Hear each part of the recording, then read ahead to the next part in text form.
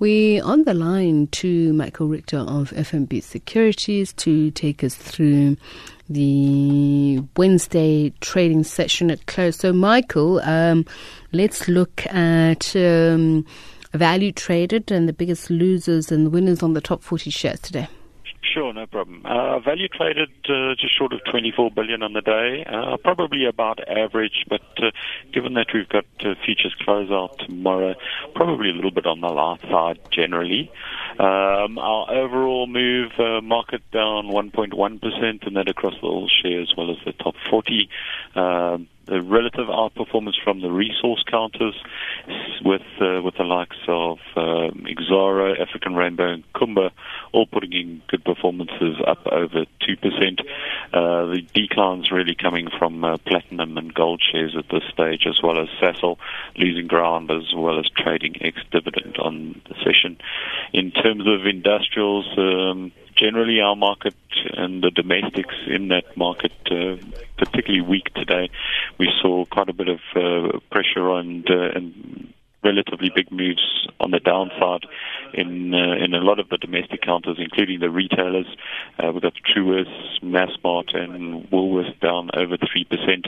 Also declines in Vodacom and MTN as over 2% down.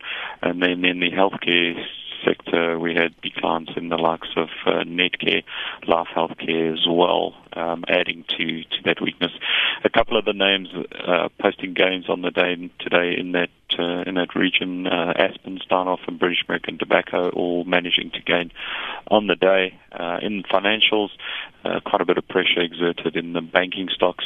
We had Nedbank down close to 4%, Barclays Africa and Standard Bank down over 2%, and then life assurers also coming under some pressure, and some of them with the likes of, say, Discovery have had decent performances to date, so some profit taking there. Seeing Old Mutual down 3.7%, Discovery down 2.5%, and Sanlam faring better but down about 1% on the day. All right, and Wall Street? Wall Street at this point, I mean, when we spoke earlier, we had markets pretty mixed and marginally lower, but they have taken another leg down. We've got the Dow down 0.75% at the moment, S&P down 0.4%, and the Nasdaq relative outperformance, but still down 1/3% there, and that in light of a lot of political concerns in the US. All right, thanks a lot, Michael Richter of FNB Securities.